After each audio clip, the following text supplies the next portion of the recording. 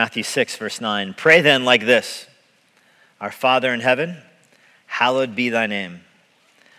Your kingdom come, your will be done on earth as it is in heaven. Give us this day our daily bread. Forgive us our debts as we also have forgiven our debtors. And lead us not into temptation, but deliver us from evil. There's a famous painting in the Louvre Museum in France. It's no longer there. It's in private. It was auctioned off and privately owned now, but for the longest time it was there. It's a painting called Checkmate. And it pictures a person playing chess with the devil under the watchful eyes of what appears to be an angel. This painting is meant to communicate that the devil takes his prey one at a time, that people make a bargain with the devil. Apparently, as books on art communicate, this painting is meant to describe that people make a bargain with the devil for their soul, and then they lose to the devil because the devil is better at chess or better at strategic thinking than you imagine. He's a few steps ahead of you. In 1861, General Beauregard, after the battle at Manassas, retreated down to Richmond, where he was shown an art magazine by a Richmond pastor, the Reverend Harrison. And the two of them studied this painting together, and General Beauregard thought, you know what, my chief of staff actually is a chess master. I bet he could beat the devil. And so the pastor said, that's not possible. And so General Beauregard made a deal with the pastor, Reverend Harrison, that his chief of staff, Mr. Morphy, would play the devil in chess. Reverend Harrison took the position of the devil. And I'm not sure what I think about a pastor standing in for the devil in a chess game. But it's a civil war, so all ethics are off, apparently, at this point.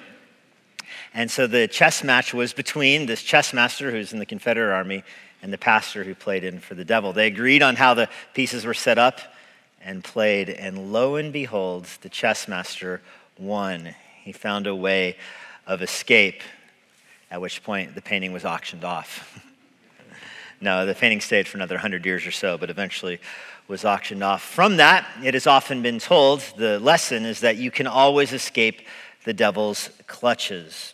Our passage this morning concludes the Lord's Prayer with a plea to deliver us from evil, or some translations, deliver us from the evil one. For some people, coming down the mountain is harder than going up the mountain, and this is the case this morning. This is the descent from the top of the mountain of the Lord's Prayer. The Lord's Prayer is kind of the Mount Everest of prayers in the Bible, and we have come to the bottom of it now. This will be our last Sunday looking at it. It concludes with a prayer that the Lord would deliver us from evil. I hope you've taken different lessons from the Lord's Prayer. I hope it's encouraged you, as we mentioned last week, to pray more simply. This is a very simple prayer. It is not complex language. It is very accessible. You don't have to go to seminary to have the Lord's ear. The most baby Christian has the attention of the Lord of the universe. That's communicated by the simplicity of this prayer. I've heard people say they're frustrated almost by how simple the Lord's Prayer is. Certainly a mature prayer life should be more complex than what is offered to us here. But the truth is, the opposite is communicated by this, that the most baby, brand new Christian has the same access to God as the most astute and devoted prayer warrior in church history. The ears of the Lord of heaven are tuned to the request of his saints, regardless of how complex their language is. And that's communicated by this prayer. Anybody can pray to the Lord through faith in Jesus Christ. And certainly that's one of the main takeaways from the Lord's Prayer. Beyond that, we've talked about how complex the theology is behind these simple statements. You don't have to have the theological nuances between temptation and testing and trials all exegeted in your mind in order to pray, Lord, don't lead me into temptation. But there is a whole ocean of truth that's underneath, that's behind all the theology of this, that is really fleshed out through your life. So it's a simple prayer you can pray. But the more you grow in Christ, the more mature you grow theologically, the more nuance and depth you see to this prayer. And that really speaks to the masterful way our Lord wove this together. I mean, on the surface, it looks just like a kiddie pool. But you wave in, and there's infinite depth underneath this prayer. It's simple enough for the most immature believer to pray, and it is complex enough to keep the most mature saint growing and learning in their prayers the rest of their life. This prayer is very God-centered. It is focused on the Lord, not on the self. It begins by remembering that God is in heaven and asking that he would be sanctified on the earth, that he'd be treated holy on the earth. It gets to personal prayers like, give me daily bread, keep me from temptation. It is personal in that sense, but even the me parts of this are God-centered. You're dependent upon God for your basics of food. You're dependent upon God for forgiveness. You're dependent upon God for avoiding temptation. Moreover, it's also plural. I said me a second ago, but if you look carefully at this, it's we. This is a corporate prayer. You're not just praying for yourself, but for your church, for the brothers and sisters around you. This is a congregational prayer. People are praying not just for themselves, but in a God-centered way for others. They're spiritual prayer requests. It's less the hospital report here and more, how are people doing spiritually? Yes, we need our daily food, but that's just a transition to, Lord, forgive us our sins as we're forgiving people in the body that have sinned against us. And ultimately, God, keep us all from temptation and deliver us from evil, from the sin that's in the world. So this is a confessional prayer. It has adoration in it. You're exalting God who's in heaven. It has confession in it. You're asking for your sins to be forgiven. Even the end of the prayer, Lord, deliver me from evil, deliver us from evil. You're confessing that you're not good enough on your own. There's confession in here. There's supplication. You need food. There's thanksgiving in here that God has already forgiven you of your debts. And so all of this is wrapped together. You see providing grace in here. Lord, I need the grace for food. Pardoning grace. Lord, I need the grace for my sins to be forgiven. Protecting grace. Lord, don't lead me to temptation. Persevering grace. God, deliver me from evil. And I say persevering grace because this is about the perseverance of the saints here. This is a Christian praying this prayer. Of course, they're learning from the Lord how to pray. And the end of the prayer is, God, keep me throughout the rest of my life. Keep me in the faith. Keep me away from evil. Evil is a trap. Evil is a mud pit. Evil is the baited trap, and you step in it and it snaps you, and evil can detain you, and people get lost. They get submerged into the pit of evil. And so this is a prayer that, God, you would keep me in the faith the rest of my life. I don't want to lose my faith. I don't want to lose my salvation. I don't want to get entangled by the evil one. If the devil attacks me, I don't want him to win. That's what this prayer is. And again, you might say, you can't lose your salvation. Why would you bother praying this? That's the point of all of this prayer. Yes, the Lord has already delivered you. Yes, the Lord will not tempt you to sin. Yes, the Lord will provide you your food. That will happen. He will forgive you your sins through faith in Christ. All that will happen. Prayer is the means by which it's acquired. It's the means by which it happens. So yes, pray according to God's will, which means you're praying for things that God is going to bring about. And one of the means of staying in the faith here is you praying that God would continue to deliver you from evil. This is wartime language here. You are leading a spiritual war. The rest of your life will be fought in a spiritual battle. This main spiritual battle in your life was not over your conversion. That's where it started. I mean, there's a war, a global war going on between God and the devil, between sin and righteousness. And you, before becoming a Christian, were a slave of sin. You were comfortable on the side of sin. But now you've been ransomed through your faith in Jesus Christ, rescued, redeemed, delivered from the clutches of the devil. You've switched sides in the war. Now you're on the other side. So now the devil's angst towards you is increased. His hostility towards you is doubled because he doesn't just view you as one of his captives. He views you as a traitor, as a double agent, as somebody who betrayed him. And so this language, deliver us from evil, deliver is a wartime word. The New Testament makes it clear the life of the believer is a life of spiritual warfare. 2 Corinthians 10 verse 3, we walk in the flesh, but we don't wage war according to the flesh. The weapons of our warfare are not flesh and blood. Rather, the weapons of our warfare are divine power to destroy strongholds. We destroy lofty opinions raised against the knowledge of God. We take every thought captive to obey Christ, ready to punish every disobedience. Do you notice all the wartime language in there? We attack strongholds. We take thoughts captive. We punish the rebels. We are at war against divine powers in the world. The devil who's attacked God and rebelled against the Lord, we're at war at that level. It's fitting the Lord's Prayer ends with a petition to deliver us from evil, because if after all of the prayer you're leading out in your life and the devil is lurking, sin is there, sin wants to master you, it wants to own you, and your prayer ultimately is about the spiritual health of you and your congregation. And so you're praying that God would keep you from the evil one. This is your life. There's a constant threat. Sin is real. Evil is real. Our culture downplays sin and uses languages like bad choices or hard times or difficulties. Our culture minimalizes sin. If you attack God, you're of course attacking sin. If you say there's no God, you eventually run into a place where you can't define unrighteousness. You can't define evil. If you get rid of God and righteousness, you're no longer left with the ability to define evil. If you can't define evil, you're in moral ambiguity, where whatever the cultural tides are, that is good. Whatever is, not politically correct, that is evil. And it becomes evil is defined by the masses.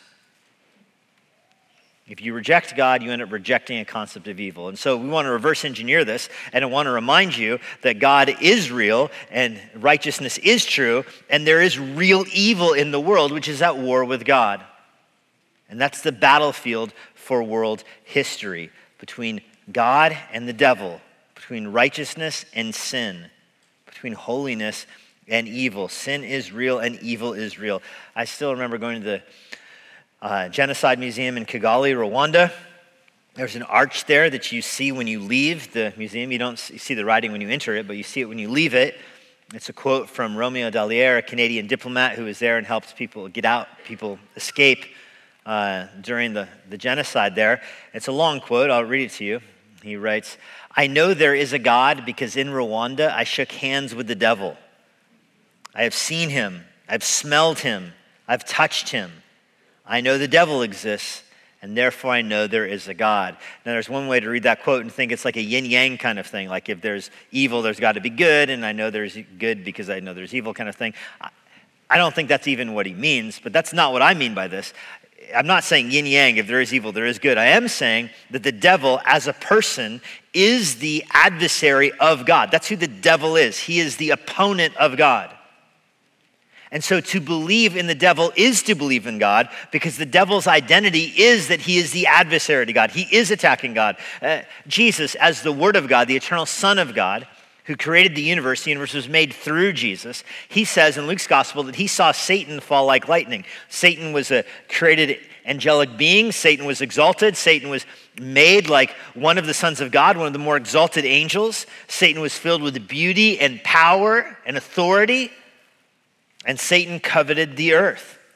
Satan was made, of course, on the first day of creation with the rest of the angels. He saw the earth and the beauty of the earth, and Satan wanted to rule the earth for himself. He looked at his own beauty and thought he should be treated like God.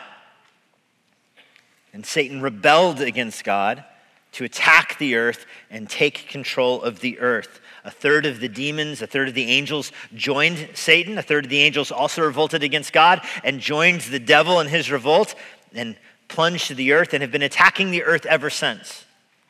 And so, to say that you believe in the devil is to say that you believe in the one who is attacking the Lord of creation, the one who made Adam, the one who made the universe. So yes, to say you've seen the devil is to say you believe in God, because the devil's identity is in rebellion against God.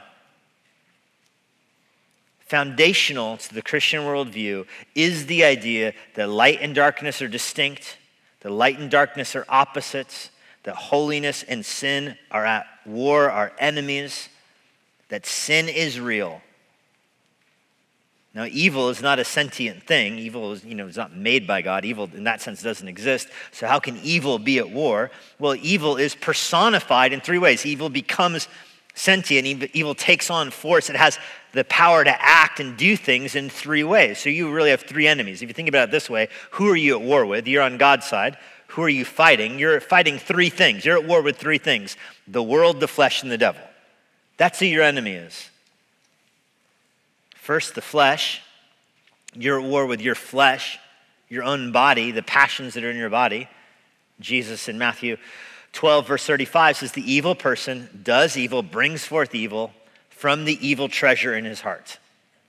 All right, so the evil person has a storehouse of evil in his heart, and he acts on evil based upon that. So you have the capacity to create evil.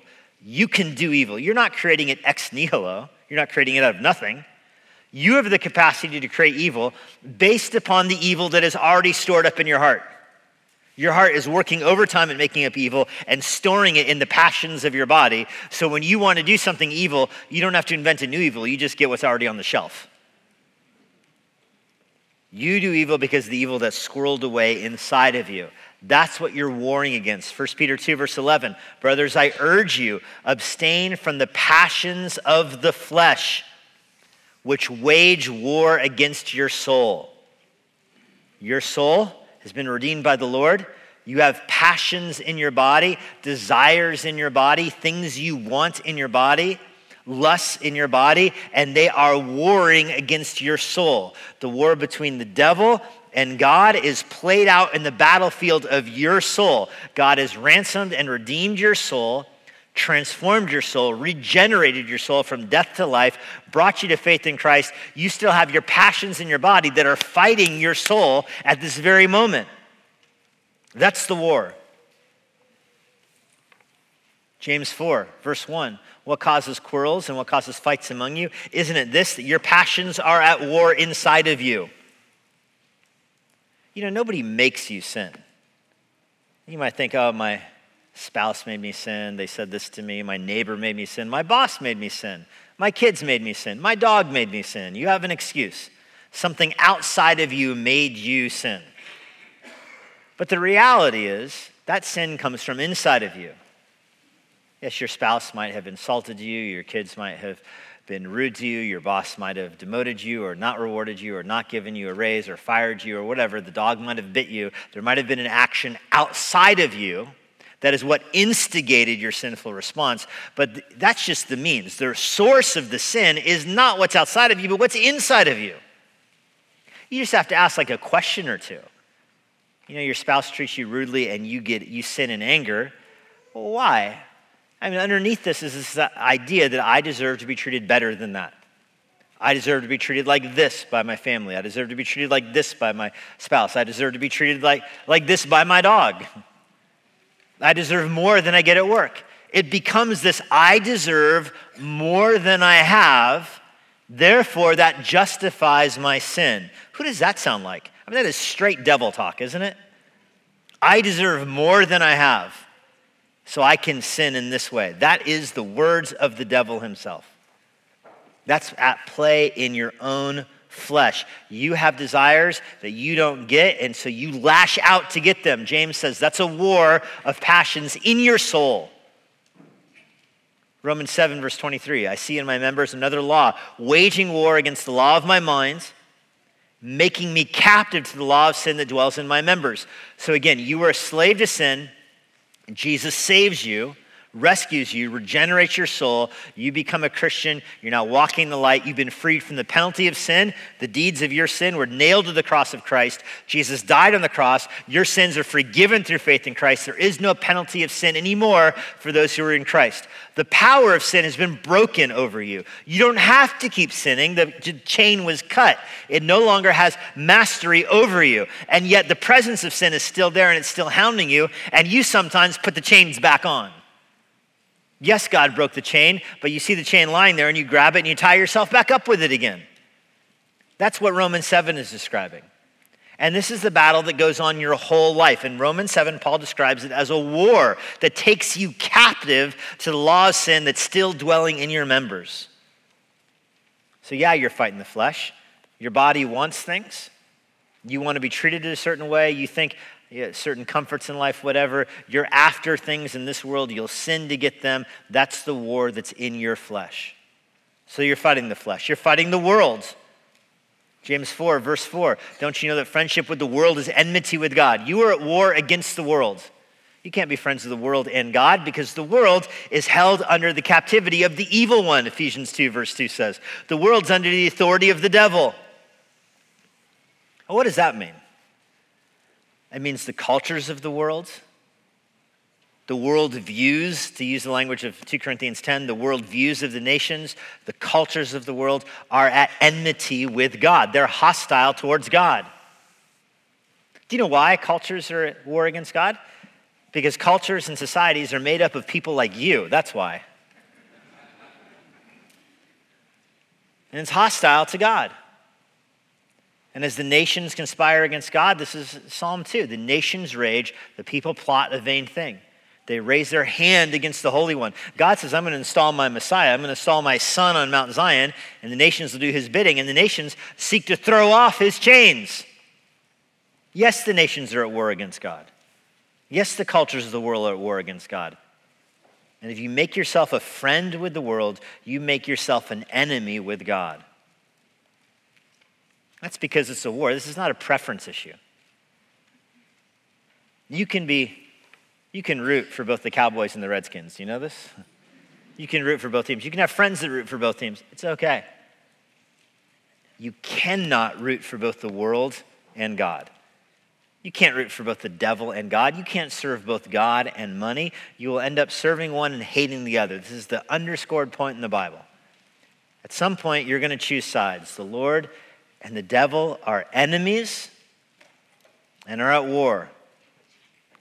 So there's the flesh, the world, and thirdly, of course, the devil. He's the prince of this world, meaning all the cultures, all the world systems fall underneath his authority. He's the instigator of evil. He's the one that brought his attack onto mankind. He came to war against human beings. Remember, he rebelled against God and brought his battle to the earth, and he tricked Adam and Eve and brought them into sin, and he brought the whole world into sin with them. The devil hates Christians, of course, but the devil hates every human being. The devil hates anybody in the image of Adam. The devil hates everybody who is a human being. This is why you see demonic activity and oppression, not just in Christian societies, but in societies around the world. But he has a double hatred of Christians, because you used to be on his side. This is Ephesians 2, verse 1 through 5. You were dead in your sins and trespasses, in which you used to walk according to this world again, following the prince of the power of the air. We all lived in the passions of our flesh, Paul says. Notice again, that's the world, the flesh, and the devil. Carrying out the desires of our body, destined for wrath. But God, being rich in his mercy, saved us. That's the war. You're at war against the world. You're at war against the flesh. You're at war against the devil. The devil is real. He is God's enemy. He is your enemy. Even he's the enemy of every human being. But he's particularly your enemy. 1 Peter 5, verse 8 calls Satan the adversary. He's the adversary of the elect. He's the adversary of Christians, and he's God's adversary. He's the accuser of the children of God. He's the attacker of the Son of God, the tempter of the Son of God. He is your enemy, and he is at war. Now, Satan can't indwell you. He can't take over your body. Satan can't make you sin. You're never going to be able to say, the devil made me do it. As a Christian, he who is in you is stronger than he who is in the world. You have your new nature. You have the Holy Spirit who regenerated your heart through faith in Christ and dwells in you and brings the word of God to bear against the attacks of the devil. The devil is not going to win in that sense, but the devil can entice you. The devil can tempt you. The devil can sift you. The devil can provoke you. So don't be confused about what side you're on. God is the Holy One and the devil is the evil one. All righteousness is holy and all sin is evil. And God disciplines his children to keep them from sin. The devil tempts God's children to get them to sin. I mean, these are categorically opposites. Satan wants you to keep sinning. And God wants to teach you that sin hurts, so he disciplines his children. Well, I don't want you to overestimate the devil. He's not all-powerful. He's not omniscient. He doesn't know all things. He's not omnipresent. The devil can't be in more than one place at one time. He's a creature. He can't be all over the world. But he does have a whole army, a third of the angels that rebelled with him, at his disposal. So he can be tempting and attacking and sifting more than one person at a time. He can be active all over the world, even though he's only in one place. But again, he's not all powerful. He can only do that which God allows him to do. It should be an encouragement to know that your greatest enemy is under the authority of your greatest friend.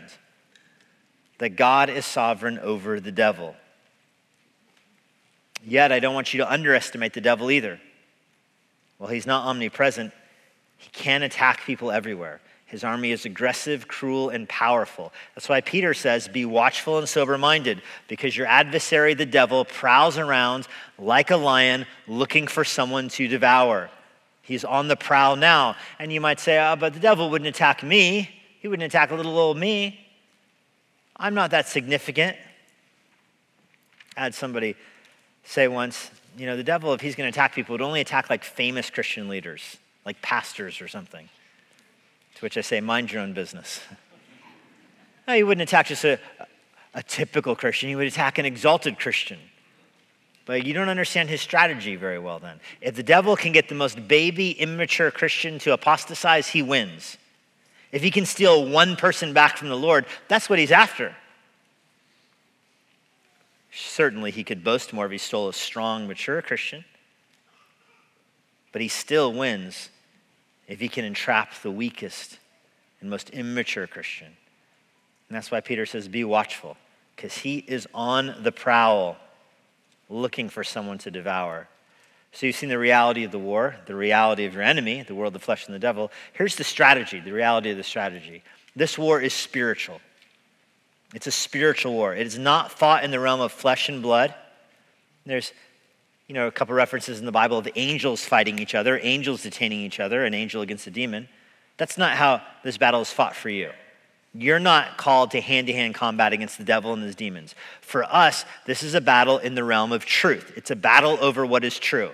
God is the Lord of truth. The devil is the Lord of lies. And you have to choose sides. You are on God's side when you believe the truth. You're on the devil's side when you believe the lie. Jesus says that the devil is the father of lies. He disguises himself as an angel of light. He's a deceiver. So he presents as if he's telling the truth. Behind it is lies. This was his first attack, telling Adam, did God really say you can't touch it, which is not what God said. He inserts little doubts, little deviations from the truth, and that's where the battle is over.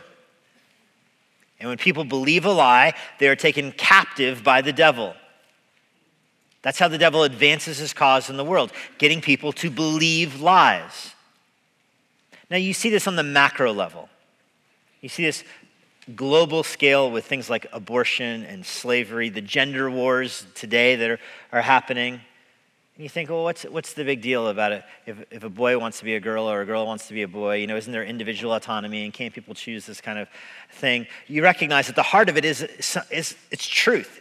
There is a truth that is attacked by the world that says that doesn't matter. And when you believe a lie, you're then held captive to that lie. And think about how harmful the gender ideology is to a person. They mutilate their body. They take drugs that change them. It's an attack against how God made them that is rooted in them believing a lie that ends up harming them for the rest of their life. That's where this battle is played out, and that's one person.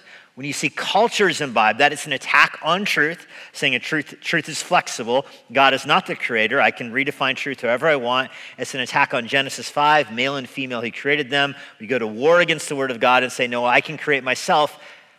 Okay, that's one level. And the next level is that harms individuals. They're then harmed because they believed a lie. And you might say, hey, I'm not the victim here. It's not about you being the victim. It's the person who the devil attacks being victimized by the devil. They become enslaved by the devil. You see this with things like slavery, the way slavery was justified. Oh, this human life, it's not valuable. It doesn't have the same integrity as my human life. My life is worth more than their life. I can't live my life my way unless I have this life serve me kind of logic that justified slavery. The same kind of lies. When you believe that lie, it literally enslaves people, bringing off demonic harm into the world. You see that same exact logic over in the abortion world. Like this isn't a human life. I'm in charge of this. I decide if it's born or I decide if it dies. I'm the one sovereign over it. That ends up, when you believe that kind of lie, it ends up harming human beings. That's the devil winning by getting you to believe a lie that then results in actual harm to actual people. That's the devil's goal, is to harm people. He wants them cutting their arms. He wants them cutting their chest. He wants them killing each other. That's how the devil attacks people. And that's the battle in the world. Now, Jesus describes that battle taking place in the macro level, but it's also taking place on the micro level. And it's very easy to talk about the gender wars and abortion and slavery because most of you are thinking, oh, good, I'm in the clear. I know what gender I am. I don't own a slave. I'm not part of the abortion world. But the same lies we believe enslave us as well. The lie of materialism, the lie of pride, the lie of comfort, the lie that you deserve more in this life. Those are all the same kind of lies. Now, if I just made this much money, then I could be happy. Or my comfort in this thing is worth sinning to get. Finding my fulfillment in material things. That is also demonic. That gets you worshiping creation as much as, slavery does. When you worship creation, you are held captive to the devil. Fortunately, 2 Corinthians 2 says we're not outwitted by the devil because we know his designs. We know what he's up to. The greatest weakness of the devil is that his kingdom is built on lies. If the battle is over truth and the devil is the captain of the lying team, who do you think is going to ultimately win? Not him. His side is lies. Jesus could have banished the devil from our midst, but instead, John 17:15, he says, I don't pray that they be taken out of the world, speaking of his disciples, but I do pray that you would keep them from the evil one. That's the Lord's prayer in Jesus' own life. He prays at his last night in this world, he spent praying that we would be delivered from evil.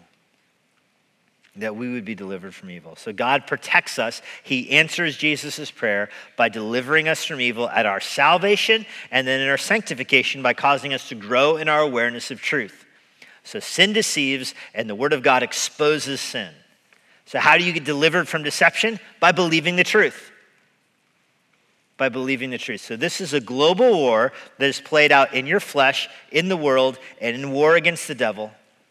All of it is played out in the world of truth versus lies, and Jesus redeems people from the power of sin by causing them to believe the truth. Then you grow in your knowledge of truth, which is how you fight against the devil.